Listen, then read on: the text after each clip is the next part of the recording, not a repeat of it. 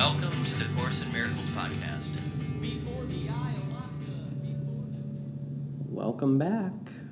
Course in Miracles podcast, lesson 98. So we are moving into the 1/3 of the way done arena-ish.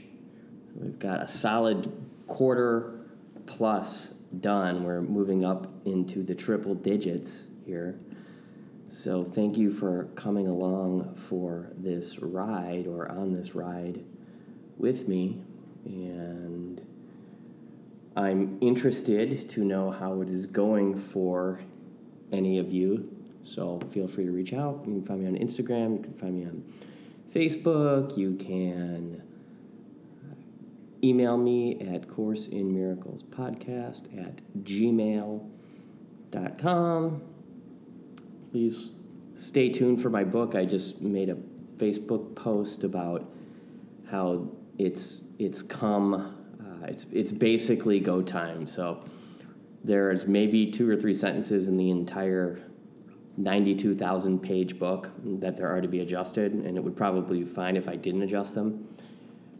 But it is time to place it to lesson 194, to place the future in the hands of God, to place the book in the hands of God. And there will be specific things to do, marketing posts and Instagram posts and, live videos perhaps, but really it's about doing the little things so that God can do a lot. And I just ask you to look through the lens of your own life, through your own spiritual experience, through your own spiritual/human journey, to see how that might pertain to you. What are the little things that there are for you to do that will then result in God doing the big things? And so I'm always talking about the recovery journey. The recovery journey is about doing a bunch of little things. Now, I call them little things, or simple things would probably be a better word because they're not necessarily little, but it's about doing a lot of simple things. And when we start to do simple things, which are often very challenging things, God can do big things. And this book took probably, I want to say at least 10 years to finish. I'm sure I wrote my first bit of it over 10 years ago, and the whole thing could have been finished, however, in less than a year, if you just are willing to sit down and do the work. If you read the War of Art talks about going pro, and the difference, or that which separates the successful artist from the non-successful artist, is that the successful artist goes pro, and that's it. And you can see, a lot of okay art out there, particularly music. There's like a lot of okay music, but the people sat down and wrote the okay music, and they recorded the okay music, and they went out on the road and they performed the okay music. Now, a lot of music is truly, truly, truly amazing, but I always use the sort of like the band analogy, because you get a band together, you write some songs, the songs are divinely inspired, you might say. Certainly many of them are. And then once you've created these songs, there is a performance to give of them, and then perhaps there's another one, and then another one, and that's how people become super duper rich and famous, is just by taking the next indicated step, the next indicated simple step, not to be equated again with easy. I sort of misused the word easy earlier. So that's my little preamble for lesson 98, accepting your part in God's plan for salvation. So lesson 98, by the way, yesterday's lesson, I am Spirit. I absolutely love that lesson.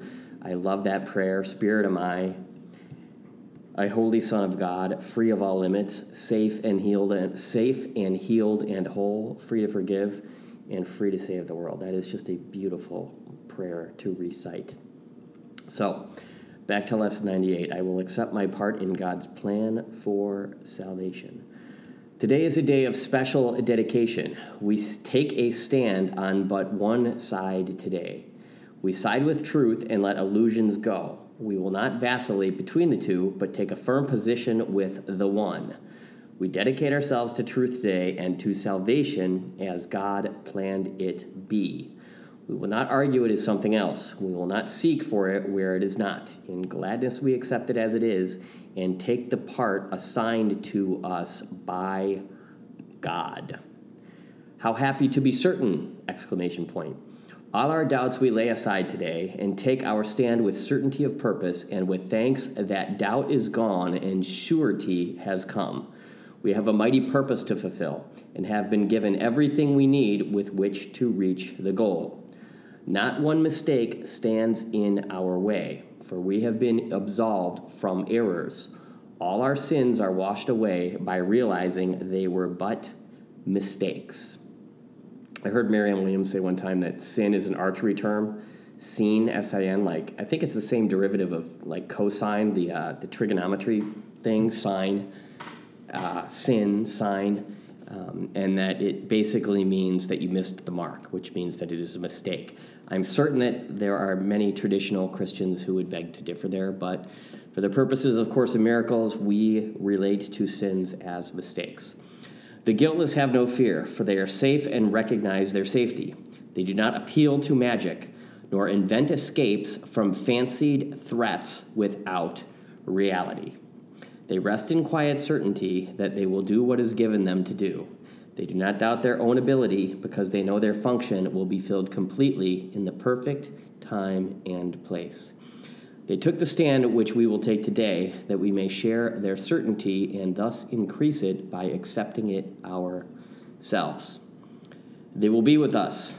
All who took the stand we take today will gladly offer us all that they learned and every gain they made. Those still uncertain too will join with us, and borrowing our certainty will make it stronger still. While those as yet unborn will hear the call we heard and answer it when they have come to make their choice again. We do not choose but for ourselves today. So that's kind of like, I think what this is saying is don't go preaching, right? Don't go preaching at people. So there are many people out there who are uncertain, and I was certainly one of those uncertain people. I was not quite a believer, and as the result of people not preaching at me, but introducing me or inviting me to consider a spiritual life, that was how I started to make the decision. So it says, we do not choose but for ourselves today. So there were these people who had chosen for themselves, and me being in their presence without being preached at allowed me to judge for myself, or to rather choose for myself. Is it not worth 5 minutes of your time each hour to be able to accept the happiness that God has given you? Is it not worth 5 minutes hourly to recognize your special function here? Is not 5 minutes but a small request to make in terms of gaining a reward so great it has no measure? You have made 1,000 losing bargains at the least. Here's an offer guaranteeing your full release from pain of every kind and joy the world does not contain. You can exchange a little of your time for peace of mind and certainty of purpose with the promise of complete success. And since time has no meaning, you are being asked for nothing in return for everything. Here is a bargain that you cannot lose, and what you gain is limitless indeed! Exclamation point. Each hour today, give him your tiny gift of but 5 minutes. He will give the words you use in practicing today's idea the deep conviction and the certainty you lack. His words will join with yours and make each repetition of today's idea a total dedication, made in faith, as perfect and as sure as his in you. His confidence in you will bring the light to all the words you say, and you will go beyond their sound to what they really mean. Today you practice with him as you say, I will accept my part in God's plan for salvation. In each 5 minutes that you spend with him, he will accept your words and give them back to you, all bright with faith and confidence so strong and steady, they will light the world with hope and gladness. Do not lose one chance to be the glad receiver of his gifts, that you may give them to the world today. Give him the words, and he will do the rest. He will enable you to understand your special function. He will open up the way to happiness, and peace and trust will be his gifts, his answer to your words. He will respond with all his faith and joy and certainty that what you say is true. And you will have conviction then of him who knows the function that you have on earth as well as heaven. He will be with you each practice period you share with him, exchanging every instant of the time you offer him for timelessness and peace. So when you give God 5 minutes of your time, he exchanges that time for timelessness. That is beautiful. Would you like to exchange some time for timelessness? And I've mentioned eternity before, I believe, on this podcast. And a beautiful way of thinking about eternity is not time that goes on forever. It's the absence of time altogether. It's like no time. Imagine no time. What is no time like? Wrap your head around that one. Throughout the hour, let your time be spent in happy preparation for the next 5 minutes you will spend again with him. Repeat today's idea while you wait for the glad time to come to you again. Repeat it often, and do not forget each time you do so, you have let your mind be readied for the happy time to come. And when the hour goes and he is there once more to spend a little time with you, be thankful and lay down all earthly tasks, all little thoughts and limited ideas, and spend a happy time again with him. Tell him once more that you accept the part that he would have you take and help you fill, and he will make you sure you want this choice, which he has made with you and you with him. So you could spend a year studying just this lesson, just the words. In each of these lessons, you could spend a year studying just one lesson.